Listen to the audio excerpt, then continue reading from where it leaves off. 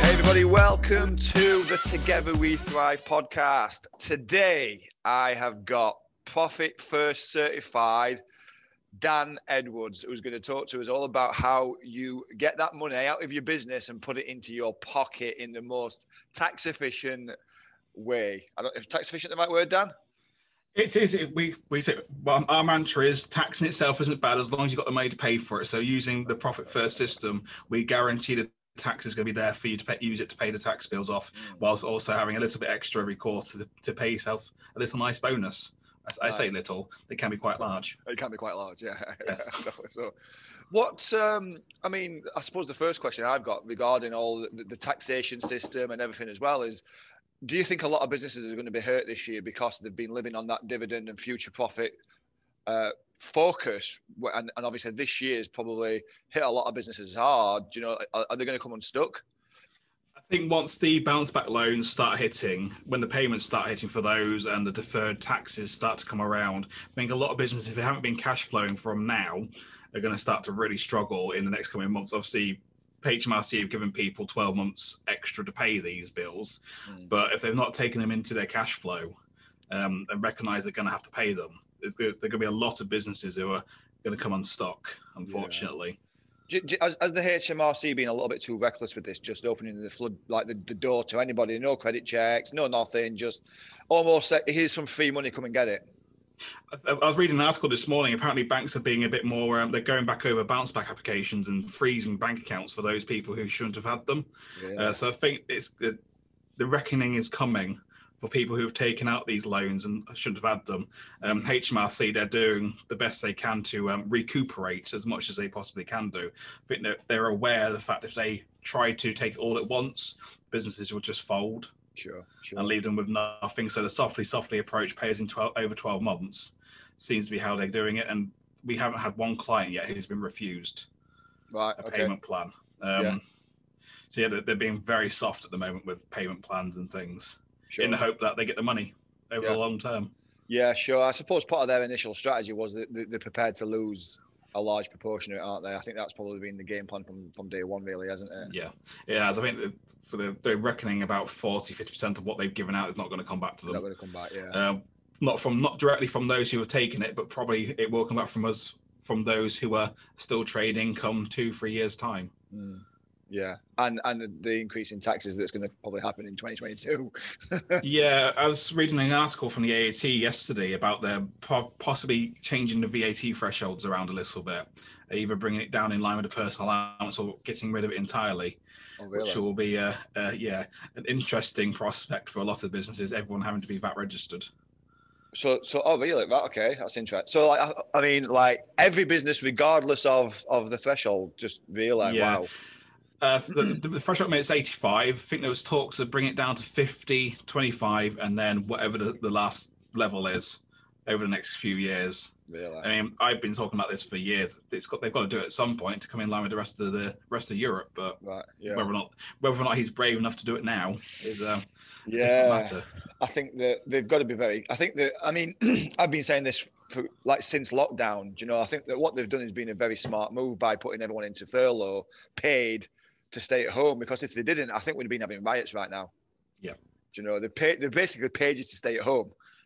Yeah, I think there would be so much more civil unrest in the country if the government wasn't paying out for people to stay at home. Sure, yeah. But the fear is people who are still on furlough now, what are the odds they're going to have a job come April, May time when furlough stops? I know. If their job's not sustainable at the moment, apart from those in hospitality, they're just going to walk straight back into a job. But anyone else, I fear for them. They should absolutely. I agree. They need to start looking. I mean, the smart people have started businesses themselves. They've taken the time at home whilst they're still earning, and they've started FBA businesses or Etsy businesses. They've done something with it. Done something, and I love that. I really do, and I think that it reminds me of a quote from Tony Robbins. I don't know if you're familiar. I'm sure you probably are. Everyone knows Tony Robbins, don't they? We do, yeah. But one of his things is that you get rewarded in public for what you practice in private. And I've been beating this drum since lockdown, saying, now is time to practice.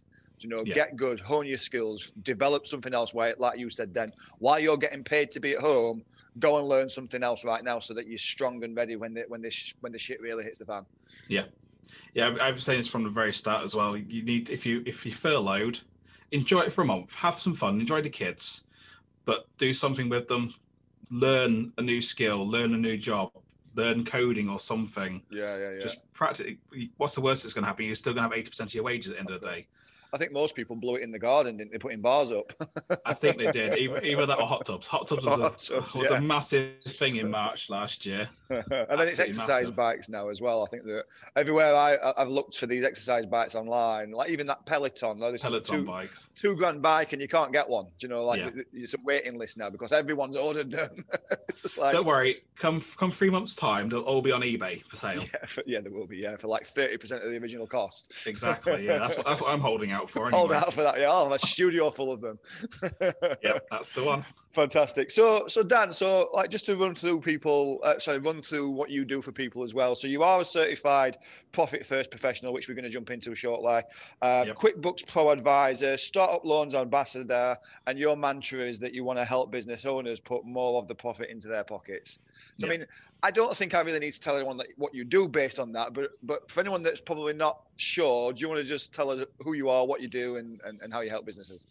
So we're not your average accountants, we hope. We want to see our clients on a weekly, monthly basis. We don't want to see them after the year, and we can't do anything after that point. So we do the accounts, we do payroll, we do tax returns, we do VAT returns. But what we also do is help businesses implement a cash flow system that means they are prepared for the taxes, they are prepared for expenses, they have a little bit extra every quarter to pay themselves a bonus. Because if you're not enjoying your business and rewarding yourself for being in business, you might as well get a job. It's so much easier. Obviously, not in the current climate, but under normal circumstances, if you're not enjoying your business and it's not serving you, then get a job at Tesco's. It's so much easier. A lot less hassle for it. But that's what we help our clients do. We want them to enjoy their business because if they're enjoying it, they grow, which helps my bottom line at the end of the day. If we're supporting growing businesses, it helps my business to grow. Yeah, no, I mean, I completely agree with you because one of the things that I do when I start working with a client on a coaching level, I'll try and talk them out of running the business first to see how committed they are to it. And I'll be like, listen, if all you want is a nice house, a nice car, and a couple of holidays a year, pre-COVID, go and get a job. Because like this battle is not going to be worth it. The squeeze is not going to get the juice that you want. Indeed.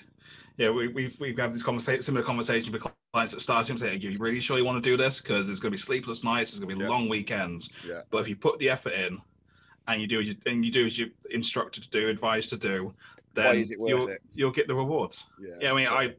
I don't work a full working day. We have 4 or 5 holidays a year pre-COVID. I see my kids every day, take them to school, sports days, everything like that. That's the rewards for me. Good. And say the holidays and things. And that's not happened by fault, has it? I suppose that's happened by design. You've mapped that out in terms of how you want that to be and the lifestyle that you want to have. I think that the issue that I see with a lot of people, they don't know what they want. They don't know that lifestyle that they're trying to achieve. They live in they see this Instagram lifestyle and they think that that's what life's all about, is Ferraris, mansions, and hot guys or hot women. Yeah. I think it's finding that one thing. I mean, we went out and bought a second-hand camper van. It's 25 years old. It's a heap of rust, but it's ours. We're going to take it around Scotland in the summer. That is our reward for being in business. I can work from anywhere because I work for myself. I love it. That's what I'm looking forward to, spending a week in Scotland with the kids. Yeah, I love that. What do you think, Dan, is like the ultimate threshold? How much does somebody need to earn to really be like happy, do you think? I think that's a very personal question to each individual person. I mean, I'm happy earning 40 to 50k a year. That's pays for the house, pays the mortgage, pays the holidays, pays for the kids to do pretty much what they want at the end of the day.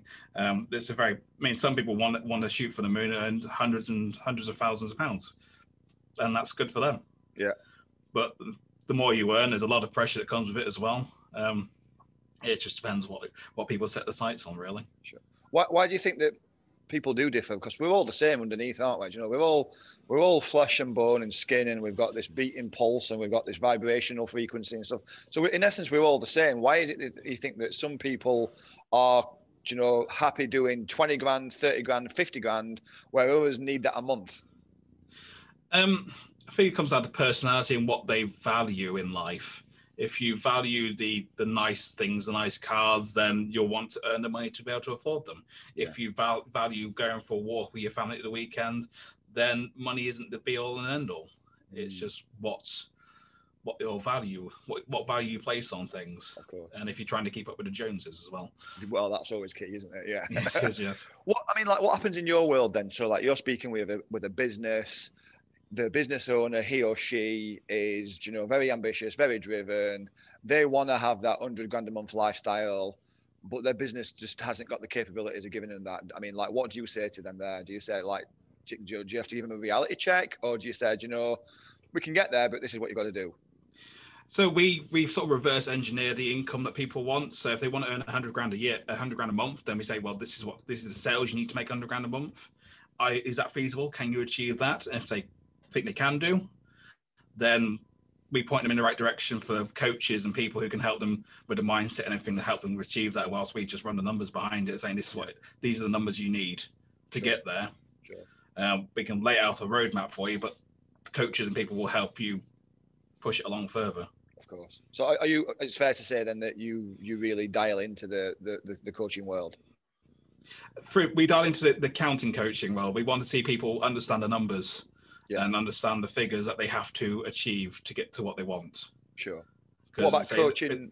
What about coaching as a general rule? Because I think that coaching's exploded, hasn't it? Certainly over the last probably 18 months, 2 years. Like everyone's a coach now. You can get a sleep coach, you can get a fitness coach, you can get a dietitian that's going to coach you on what to eat, and a business coach, a life coach, a coach for your house to style it.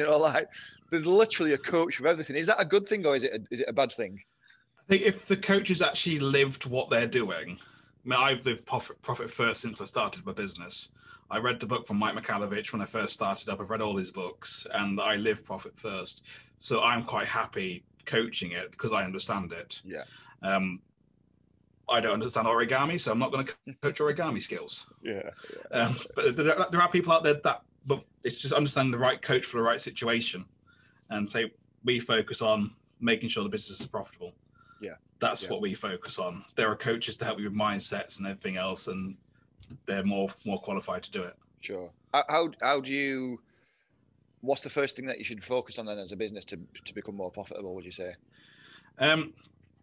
It's understanding where you're spending your money. A lot of people have these subscriptions they pay out for a month, week in, week out, like the gym for your personal life. Everyone's got a gym subscription. Haven't used it for the last year, but still paying out for it. Yeah. Netflix subscriptions, Now TV. There's so many subscriptions because that's the society we live in. We live in a subscription society. Like Zapier for businesses, particularly people pay for Zapier, probably don't use it to its fullest. Sure. It's just understanding where you're spending the money and cutting away the stuff you don't use. So when we take on a client for the coaching side of it, we always go through a 12-month expense analysis. We call them the PRs and Us. Profit driving, replaceable, unnecessary. Ditch the unnecessary, replace the replaceable, and keep the profit driving. We haven't found a single P yet in the business. There's always something you can change it with. Yeah. So as far as we're concerned, they're all R's and U's, and they can all be changed. Yeah. So tell me again. So it's P. Profit driving. Profit driving. You have to have it to do what you do. Yeah. Replaceable, R's, and unnecessary U's. Yeah. Replaceable. We've all got use. We spend out stationery and equipment we want it because it's on Amazon cheap, but we don't use it. Yeah. Ours, anything from your insurances to your accountants or coaches, anybody really is an R. Yeah. Anything that's replaceable. Yeah. It's not just the thing with services and coaches and business. It's the return on investment you get from them, not the monetary cost. Sure. Are you using them to your fullest and getting the return on investment from Of course. Because if not, it's like you say, it's like anything, isn't it? It's like it's like debt, I suppose. Debt's really good if it's producing income for you. Yeah. Do you know, it's good debt and bad debt. Good debt and bad. Yeah. If you've got 100 grand's worth of debt, what's producing you £600 a month, and it only costs you 100 to serve it, then it's a good debt, isn't it? But if it's not, then it's the return on investment is going to be really bad. No, I like that. That's really, really good. So we that's the first thing we do with new clients. We say run it every 6 months anyway. For existing clients, it's just keep on focusing on your expenses because they creep back up on you. You'll pay for it. You'll do a trial for something, and then it becomes a subscription, and then you're paying out for it. Yeah, and Or that something. creep always comes, doesn't it? And you don't expect it at all. Like you No. said, like that creep's always there, and then all of a sudden you've lost a couple of clients, or you've not hit them targets, and you don't feel it immediately, but that creep's coming, and then it's like, shit, I didn't see that happen. Yeah. So we're all very guilty of when we take on a new client, going, oh, our new income level is this. I'm going to spend to this level. And then it drops. Oh, but I'm still spending up here. Yeah. But I'm only getting this. Yeah. It's like going to the gym, isn't it? Do you know, I'm burning 2,000 calories a day in the gym, but actually I'm not going to the gym now, but I'm still eating 4,000 calories, and I'm not burning the surplus too. still eating those pizzas every week, even though I'm not burning them off anymore. I'm not burning them off anymore. I can't understand why I'm putting weight on though, Dan. It doesn't make any sense. Exactly, yeah. No, it's really, really good. So we got talking on Facebook, didn't we? And it was from a post that I'd shared on there, which is a very simplistic way that I try and encourage people to run their business is to split it into 3 accounts. So you've got your expense account, your profit account, your tax account, and the way that the way that I was taught, and what I found has always worked well for me is, you know, let's just say your business runs at 10k a month. Say the expenses to run is 10, and you bring in 15, then that 5 surplus you split 50-50 into the tax and the profit account. Yeah.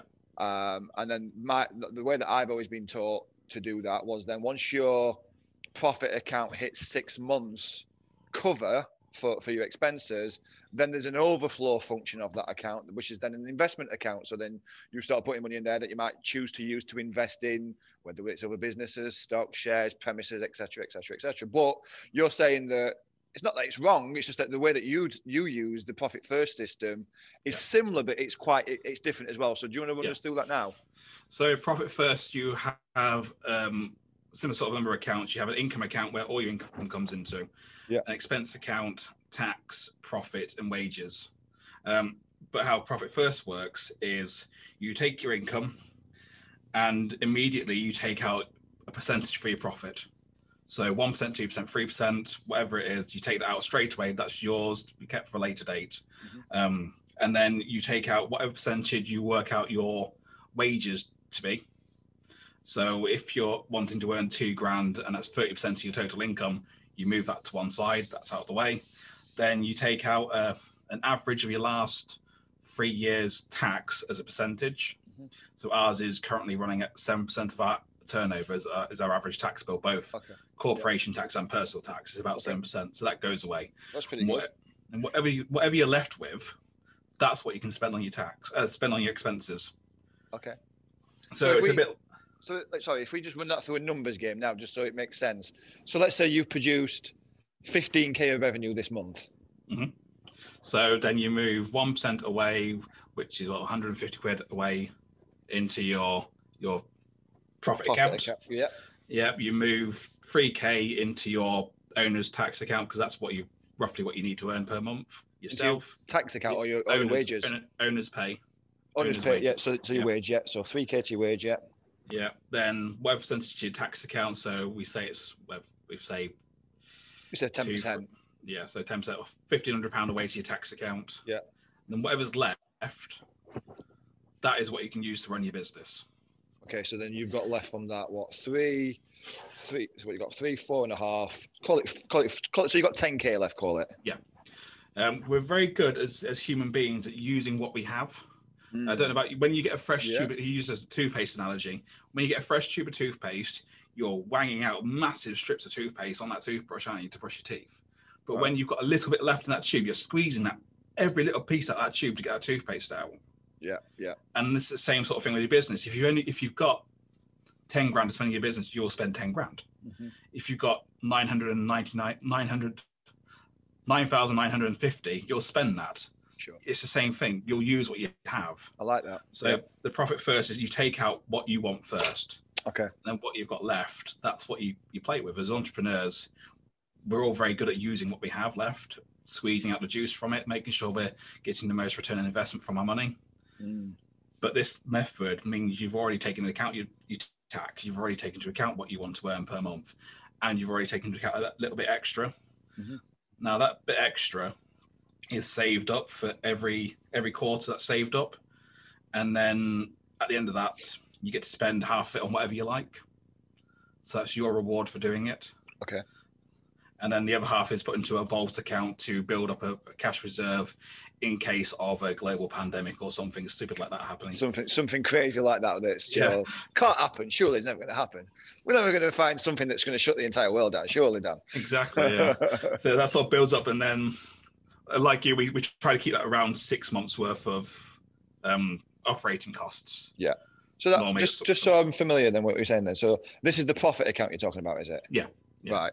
Okay. Yeah, so you keep the profit account, and then at end of, what did you say, 12 months? End of every quarter, every 3 months. Every 3 months. Half of it you spend on whatever you want. Yeah.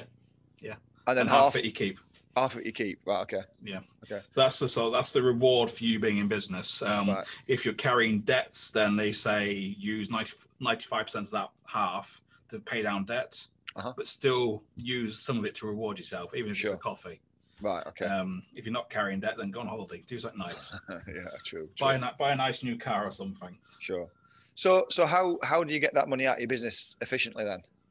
So normally, as a limited company, that's probably a dividend because you're already taking your wages out, and so what is the owner's pay could be a combination of wages and dividends, or wages depending how you set up. Yeah. But this profit is an extra dividend distribution to you. Sure. Which, if you're running it properly, the tax account will be saving up your tax bill, so you don't need to worry about the tax you have to pay on it. Yeah. Sure. Obviously, you'll have to pay some tax on the tax payment because it's the company paying your personal tax. But the idea is that you're saving enough every month that it all covers itself. Right, I'm with you. And so can it be more than 1%? You know, like what's the threshold? How far can you stretch it? As far as you like. We say start off low because you don't want to suck out all the money from your business to start with. Sure. But start building it up. Start at 1%, then go to 2% after the first quarter. If you're still going well, go to 4%. See how you're doing. Right. Go to 8%. It's take out enough that your business you're not having to pay it back, because the idea is you're not lending the business money back to pay its bills.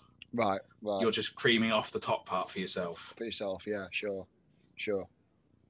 It's interesting. I like the strategy. It's a good way of looking at it, isn't it? And I suppose that's exactly the clues in the title, in the sense that it's profit first. Yeah. I suppose. No, sorry, Dan. Go on. Sorry. He uses the analogy. What often he uses your food on your plate. If you're living a healthy diet, you have your vegetables first. You look after yourself first. Then you have the meat. Then you have the nice stuff afterwards. So the profit is your vegetables. You're looking after yourself first, and then you're paying the tax, which is the meat, the protein, and then the stuff left is the expenses. It's paying yourself first. Yeah. And I like the analogy that you use, in the sense that you use whatever you've got, and I think that, like, it made me think, like, time is exactly the same, isn't it? You know, if I give you 4 hours to get something done, it's going to take you 4 hours to do it. But if I tell you you've only got 45 minutes, you'll still get it done in 45 minutes. You'll get it done, yeah. You'll get it done. We're all very guilty of not setting time scales of things, or not giving ourselves budgets of things. We just spend or use what we have, because that's how we've been brought up. Exactly. I don't know about you, but my parents had the envelopes. So whenever they got paid, they put money in the envelope for food, envelope for holidays or whatever. It's a play on that. Yeah, I remember my parents doing that for the electricity and gas bills. They used to put money away each week in a little envelope in a old steel biscuit tin. Yeah. So instead of a biscuit tin, we use starving account and pots. Right. That's our biscuit tin. Yeah, I like it. So in terms of this being effective, I suppose the real challenge for a business is to be able to flip the mindset, to be able to think about it this way, because I suppose the initial kind of challenge from this would be, well, I can't do that because I've got commitments in place already that I have to meet every month. I can't just suddenly just say, actually, I'm going to pay me first. Yeah, that's why we start really low at 1% for profit, because if you say you can run it on 100%, you can run it on 99%. And that's why the first few months we do the expense analysis. We go through those PRs and U's and get rid of things you don't need, because businesses can save at least probably hundreds of pounds in those first months doing that, because we all have expenses we don't need. Yeah. There's always some for me. We had an office big enough for 4 people when we first started it. we now have an office for me, Right. and everyone else works from home. Okay. So that's a £500 a month saving I made just by doing that. So what did you do with the 5 though? Did you cream that off, or did you invest it somewhere else? I increased my percentages. So I increased my wages, I increased my profit, I increased the amount I put to tax. Sure. And I suppose that then comes back to what your business plan really is about, because if you could have probably easily put that money into, you know, I don't know, maybe an apprentice that's going to do some marketing that could produce more revenue for you, or you know, maybe chuck £500 a month in some advertising that's going to produce more revenue for you as well. I suppose you've got to link it to what your goals are right at the start. Yeah. If we wanted to increase sales, we could move the money around. If we saved £1,000 on expenses, then we're going to have £600 of that left after the percentage changes to spend on something else. I mean, if we were looking to employ a staff member, then we'd set up a new pot for that. We'd have a new staff member pot, and we'd pay that pot as if we were paying the staff member for 3 to 6 months to see if the business can support them. Yeah. And if it can, great. Then we employ the staff member at month 7. We have 6 months worth of their wages saved up, and it's all good. Good. If we can't afford that on a monthly basis, then we know we need to increase something along the way to be able to achieve it. Where does a business need to be financially before they start considering recruiting?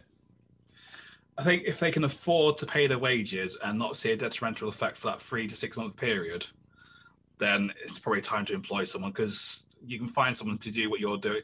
We're all very guilty of holding on to what our business does. I mean, admin stuff, I spent most of Monday doing admin. Today, I'm interviewing 2 admin people today because I want to pass it on to somebody else, because their hourly wage is less than what I could earn per hour. Yeah.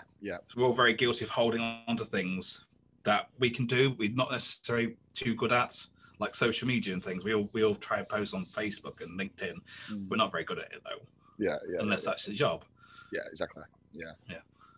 So, I mean, one of the things that I've always said there is, I always say, look at what your burn is, and look at how long your runway is, and what I mean by that, for people that's listening, I'm sure you probably understand. But like, if you're saying again that by taking this person on, you like, let's say that you've got a revenue coming in every month, a guaranteed revenue because it's subscription based or whatever it may be, and let's say you've got 5k a month coming in, and you've got 5k in the bank, cash in hand, on hand, but your expenses now jump up to 5.5 because you've took somebody else on, however that works. So you're now losing £500 a month.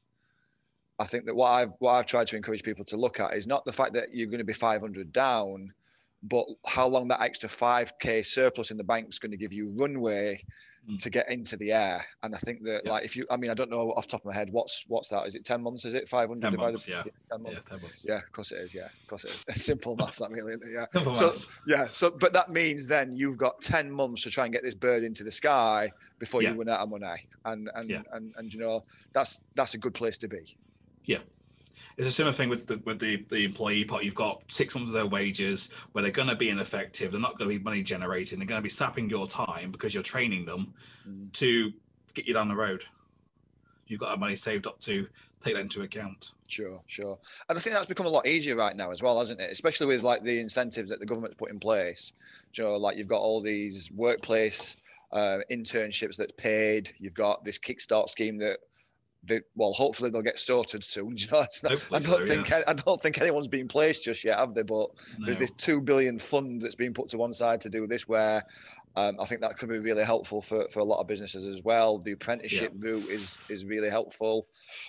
So I think we apply for the Kickstart scheme because the Kickstart scheme is supposed to be for someone over and above your employment needs. I think it should be for someone you actually need in the business, because after 6 months, if you don't need them, you're going to get shot. Yeah. You've had a free person in your office for 6 months doing work you don't want to do, but after 6 months, you're just going to get rid of them. Exactly. It's especially over and above your actual business needs, which is I find odd. I agree, and I think that.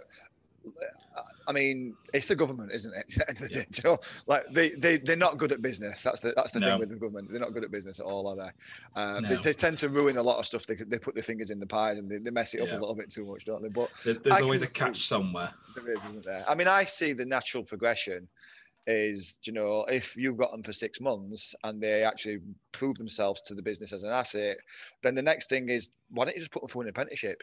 On a, not a shitty one. Put them for like a level 5 or even a level 7, like a master's of some sort in that space that they're operating, and don't just treat them as a low cost employee, that's not costing the business money, but as a real asset that you can develop and help them to forge a career as well.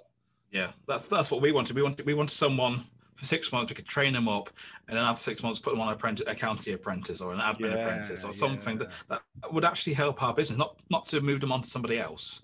Sure. But, and what happened for you then? Have they said no? Or? They've said no. Yeah. Really? Is it? That's crazy. Yeah, we applied through Doncaster Chamber because it was when you had to have at least 30 placements. Yeah. They've now changed that. You can do it yourself. Yeah. But so the application form's horrendous. Oh, really? Yeah, I've had a look this morning. Could you maybe do it again and go down a different angle? I'm planning to, Yeah. But we already hired an administrator anyway, so it's over and above now. Yeah, sure. No, that's good. We'll do it again. That's really good. So in terms of like sales, let's talk about sales right now, because that's my game. I love sales. I think sales is the finest. I think it's the best job in the world. I think it's the highest paid job in the world, put it that way. You look at who's the richest guy right now? Elon Musk. So $200 billion guy. Yeah. He's a good salesman. Very, very good. Yeah, very good salesman. Very good salesman. So let's talk about sales for you and your business. I mean, like, how do you get business done? At the moment, most of our business is coming from referrals. People who have used us, know us, like us, and trust us to pass on the information because they're passing on that relationship they built up. Yeah, and they're the ones that convert the best. Are you asking for the referrals, or are they just coming? Or are you encouraging them? Like, what happens there? We encourage. We offer referral schemes for clients who refer clients to us. We offer them referral schemes. Obviously, networking. We do single sector networking.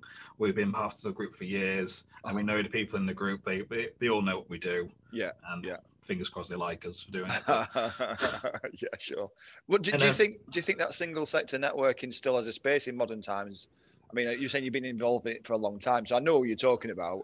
Yeah. It's BNI, isn't it? Yeah, it is. Yeah. And I think that the thing with BNI is I'm a big fan. I'm not a member, but I'm a big fan of BNI. I think that it's got a lot of benefits for people. I don't think it works for me individually on a personal level. I think it's too regimented for me. But I'll always encourage people to go and have a look at it for them because I know it works and it works really, really well. Yeah. But do you think that it still has a place in modern times when everything is so omnichannel? I think having that group of people that you can pass something to is really important, especially for an accountant. Having someone you can pass your clients on to is very important for us because, again, you're passing on that relationship to someone. If you're passing on to someone you don't know very well, you've seen on the internet once or twice, it's a bit more dangerous than someone you speak to week in, week out. Yeah. Obviously, sure. It's not face to face at the moment, which is a bit frustrating. Majorly, majorly. Do you think that then you could probably attribute some of your success then to BNI because it's taught you how to ask for referrals? I think that all the training that they give you on top of the networking has really helped us as a business grow, and just learning from the other people in the group as well, who have been there, done that. One's been up the mountain and come back down again, but he wants to help other people get there as well. So it's just tapping into that, having that network to tap into is really important, especially when you're starting out in business. Because we're all very good at the job we do, but it's the stuff around it we're not so good at. Sure. No, that makes total sense. What like in terms of like sales wise, are you a sales kind of person, or are you like, I don't want to sell, I feel uncomfortable selling, where do you sit on that? I'm terrible at selling. Absolutely hate it. I'd rather sit down and have a conversation than sell at somebody. Yeah. I suppose that's one way of selling, isn't it? I was just going to say the conversation. Same. Yeah, but ironically enough, I don't like talking numbers with people. My numbers, I don't mind talking their numbers. Yeah. But we put together proposals for people based on what they want, and our price is our price. We don't haggle on it at all. If people want to haggle, then I like that. They can go. There's plenty of other accountants in the world. I like that. There's only 10 profit first accountants in the UK at the moment. Really? So Only 10? yeah, we're very niche at the moment. Wow. Which is great for us. Yeah, yeah. And I suppose, again, you can, like, as you said earlier, you can be anywhere. You can work anywhere. You can be, like, say, you'd be in the back of your van in Edinburgh, in Scotland, or wherever you're going, and you can serve people. Yeah. I mean, our client base is from the bottom of Cornwall up to Newcastle. There's people all over the UK, so it doesn't matter where we are. Yeah. And some people want face-to-face meetings, which is why BNI helps, because it's local. So the referrals we get are local, whereas social media could be anywhere in the UK. Of course, really. Yeah, of course. I suppose, like, if you like Cornwall, like, you don't mind going down, do you? I don't know. It's a business expense if I go down there in a van for a week. Yeah. No, fantastic. That's really good. So, like, in terms of the sales, then I think it's really interesting in terms of what you were saying. Then is that you don't like selling at all, but then you kind of corrected yourself and realized actually the best way to sell is just by actually being curious and showing a genuine interest in that person and communicating with them. Yeah. And I think that's one of the things that I try to be into people all the time. You know, sales is not about doing something to somebody. It's about doing something with them. Yeah.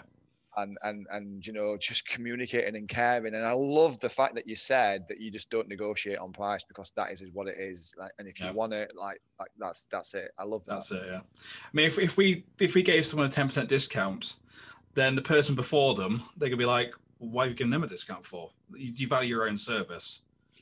So if people value you enough, they'll pay the price. If they don't see the value, they'll move on. Exactly.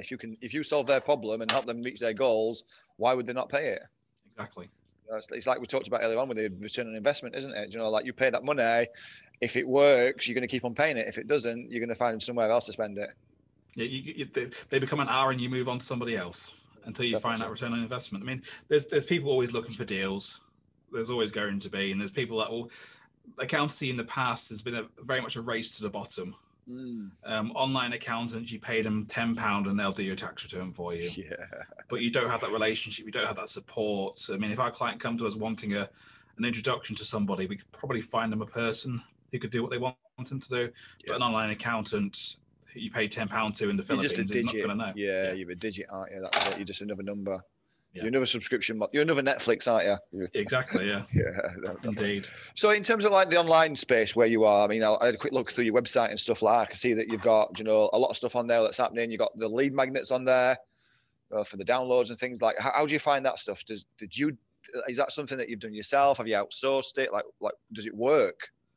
The things we've written ourselves, we get the odd download here and then. I think the website needs overhauling personally. We are launching a new website for the Profit First stuff on its own as a separate website. But the blogs help. Writing about up-to-date topics that people care about has really been helpful for us to direct people to the website. Say, read this. We've written them about this before. Yeah. Have a quick look at that. Do you use that in tandem with doing some outreach? Do you actually do any like outbound sales prospecting at all? Not really. No, we don't cold call or anything like that. We do put the odd post on social media to get people to come to us.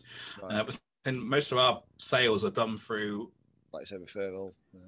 A post on social media saying I'm looking for an accountant, and we get tagged in it. You get tagged into it. Yeah. At the start of COVID, we started a WhatsApp group for any businesses that wanted to join it to offer advice, to provide information, because, bless him, Rishi knows his stuff, but he talks a lot of bollocks when it comes to it. People don't understand it. Of course. So breaking that down into a simple, understandable chunks of information in the WhatsApp group has really helped people out, and we got some referrals from that as well. Brilliant. Yeah, that's really good. The small touches, I think. What's the WhatsApp group? Do you know, like, how do people get involved if they're interested? Oh, there's a link for it. I can send you the link for it for people to come join it. Yeah, no, that'd be really helpful, I think, for a lot of people. What made you choose WhatsApp as opposed to like a Facebook group or? It's more personal, I think, and people tend to pay more attention to messages like text messages or WhatsApp messages.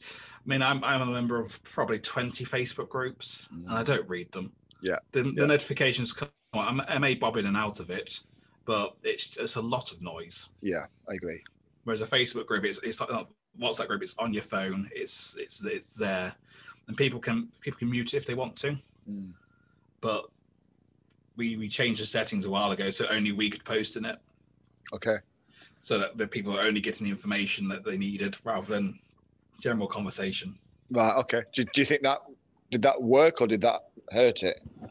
I think we sort of go through stages. We turn it on and off. So when there's a big announcement that people have questions about, we turn it back on again so people can comment. Right. And then on the day-to-day, we turn it off so people can't, and it's not flooded with general chit-chat about stuff. No, I like that. That's good. That's really good. And it is so true. I mean, I forget the statistics now, but it's something quite high, like something like, I think it was like 87, maybe even 90% of people open a text message and read a text message, as opposed to your 15 to 20% on an email. Yeah. I don't know what that looks like in a group in terms of the digital space, but again, I think that it's going to be very hard to compete with an 80, 90% open rate. It is. I mean, we have launched a Profit First Facebook group because as an organization, Profit First are clamping down on the unofficial things. There's a lot of people who read the book and think they can implement it for other people's businesses. So there's been a lot of clamping down on that. So there's a space for us to move into. So we just launched a Facebook group for UK businesses wanting to learn from a certified professional. I get that. I mean, I think that this is really interesting because I see this all the time as well. And it's one of the things that grates my gears a little bit is like people who's read a book and all of a sudden they can coach you or they can, teach you something, or like, especially in the sales space where I am, is that I mean, I spend a lot of time, probably 90% of my time spent teaching sales. And it's what it's like I love that space. I love that so much. But I think that selling is a very fast-paced environment that's changing rapidly, especially with technology. And I think that the thing that really annoys me is when you see people teaching sales and they've not sold anything themselves for a decade.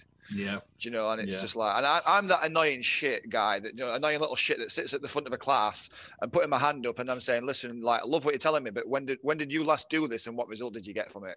Yeah.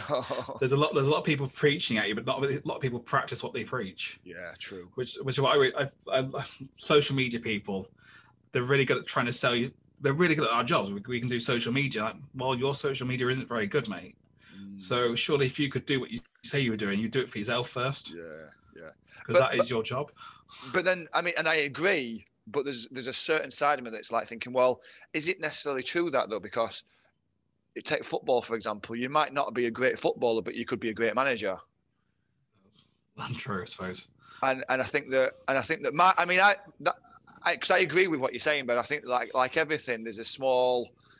It's not foolproof, is it? There's always a caveat somewhere. There's always the exception to the rule. Yeah, an exception. Yeah, and I think that the way that I try to kind of best make sense of it for myself is like, who are you? Like, are you a consultant? Are you a coach? Or are you a mentor? And I think that's the better way to look at it, because I think as a coach, you don't have to have had, like, if you're a business coach, I don't think you have to have had success in business to be able to coach somebody. I think you just need to learn how to get people to find the answers really well. You need to be able to coach the answers out of them. Yeah. Whereas if you're a mentor, if I'm going to mentor you, I'd expect that mentor to have done the things first. Yeah. And whereas if you're a consultant, I think that, again, you should be very specific about a particular area. So I want a social media consultant, and it means that, like, very much like a mentor, you should be very, very good at doing this for yourself, not just telling others how to do it. Yeah. And I think that's the best way that I try to make sense of it. What should businesses be doing right now, Dan? What's the best advice for businesses right now, whether they're seasoned businesses that's been around for a long time, or startups, or someone that's just starting to grow? Because there's businesses that's grown throughout this pandemic as well, isn't there? I've seen some really, really good success stories, which is wonderful as well. What do they need to do? What would you advise them to do right now? As I said from the start, it's just look at the expenses side of things, where you spend your money. Because if you understand where your money's going, it can help you to understand where you need it to come from. I know a lot of people say don't focus on what you don't focus on, what you want to attract. So it's kind of counterintuitive. Focus on the expenses to understand where it's all going to. Yeah. But if money's flowing for your business, then that's a good thing, because you're helping other people and stuff. It's just focusing on those expenses, see where you're spending the money. If you shave off the fat, then great. It's just trimming it all down a bit. Yeah. Yeah, focus on those, understanding those, and then backwards working what you need to earn to get what you want. Got you. And how would you?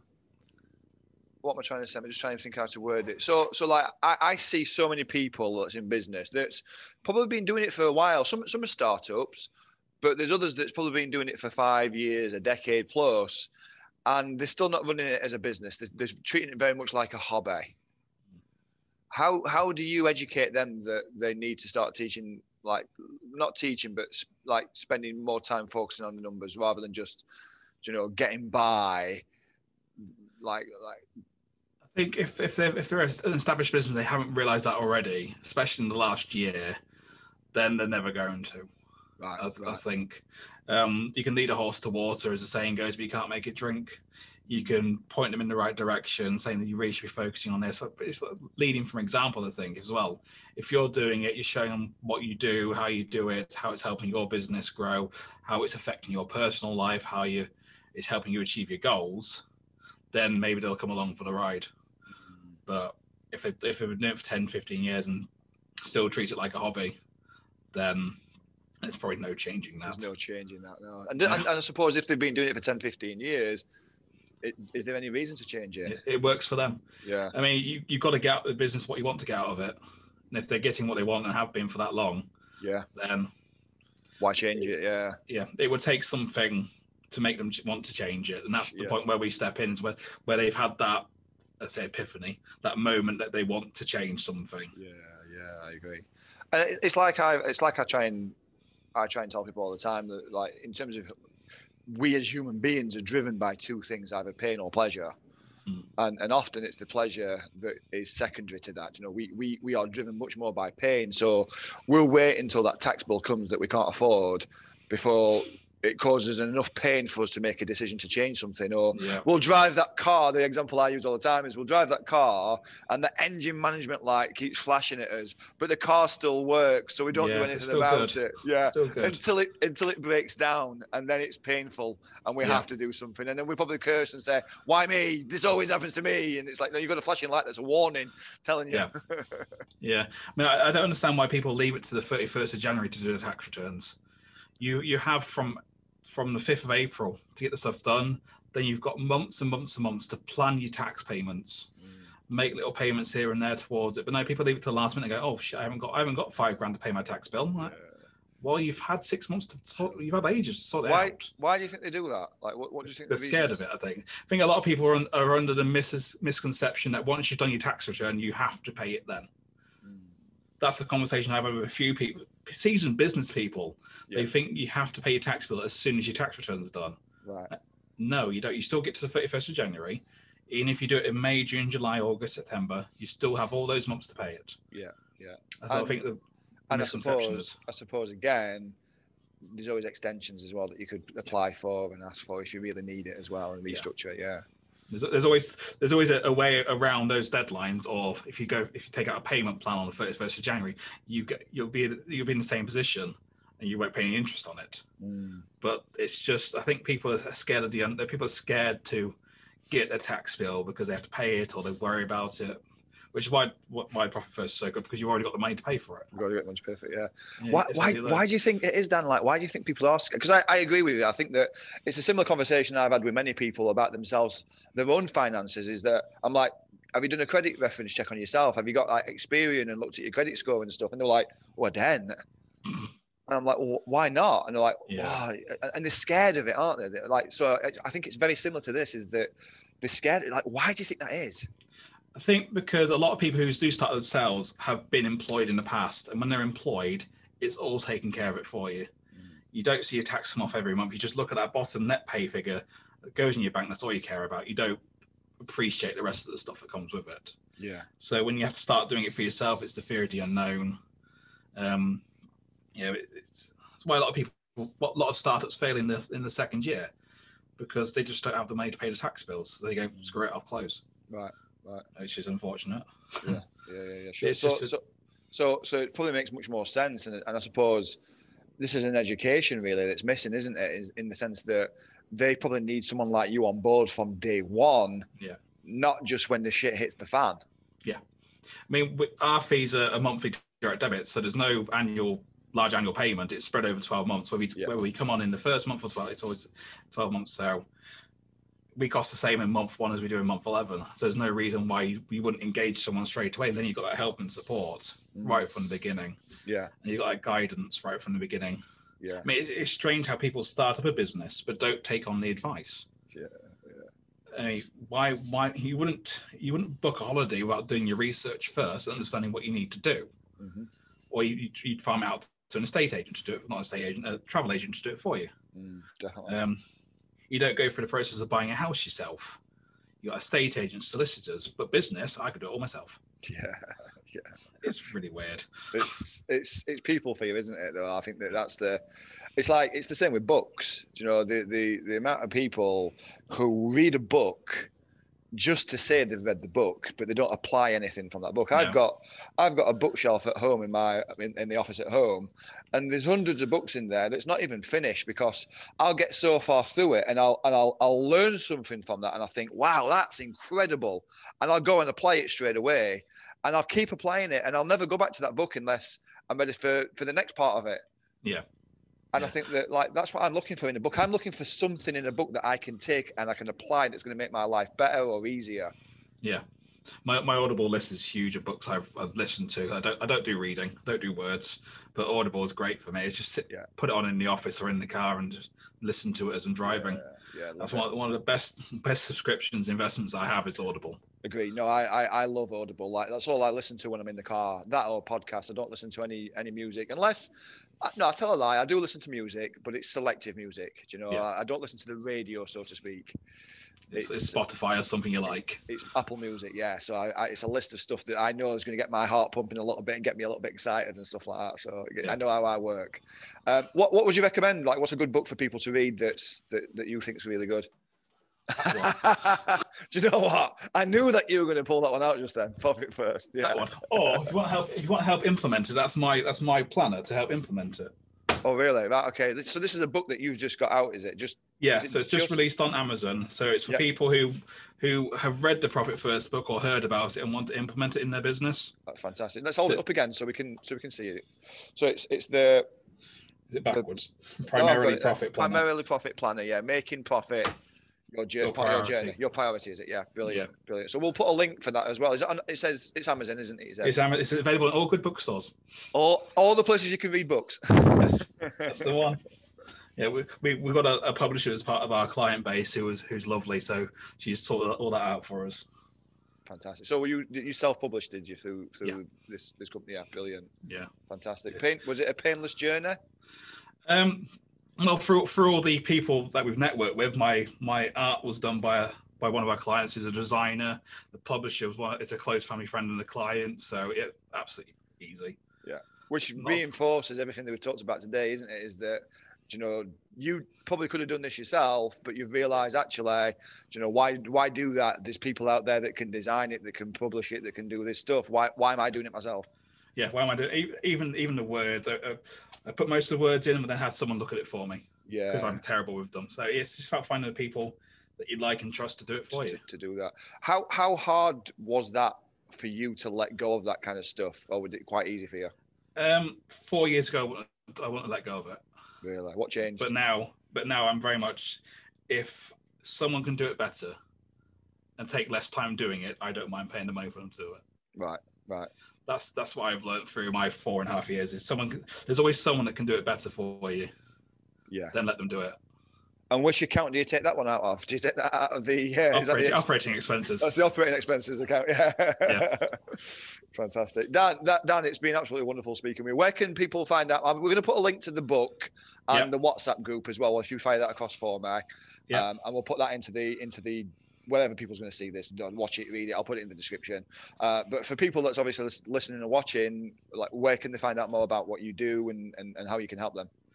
So we're on Facebook under D&K Accounting. Our website is dkaccs.co.uk, although the new Profit First one will be profitfirst.uk when that launches. LinkedIn as well, all over that stuff. Yeah, absolutely wonderful. Dan, is there anything that I've not talked to you about today that I think that you think people could probably get benefit from? I think we covered pretty much everything. We've covered everything. Yeah, it's good, man. It's good. Brilliant. Dan, thank you so much for your time. It's been really good. I hope everybody who's like watching or listening or reading this has got as much value out of this as what I've personally got out of this today from yourself as well. And guys, have an absolutely wonderful day. So we'll speak to you again soon. Thanks for having me, John.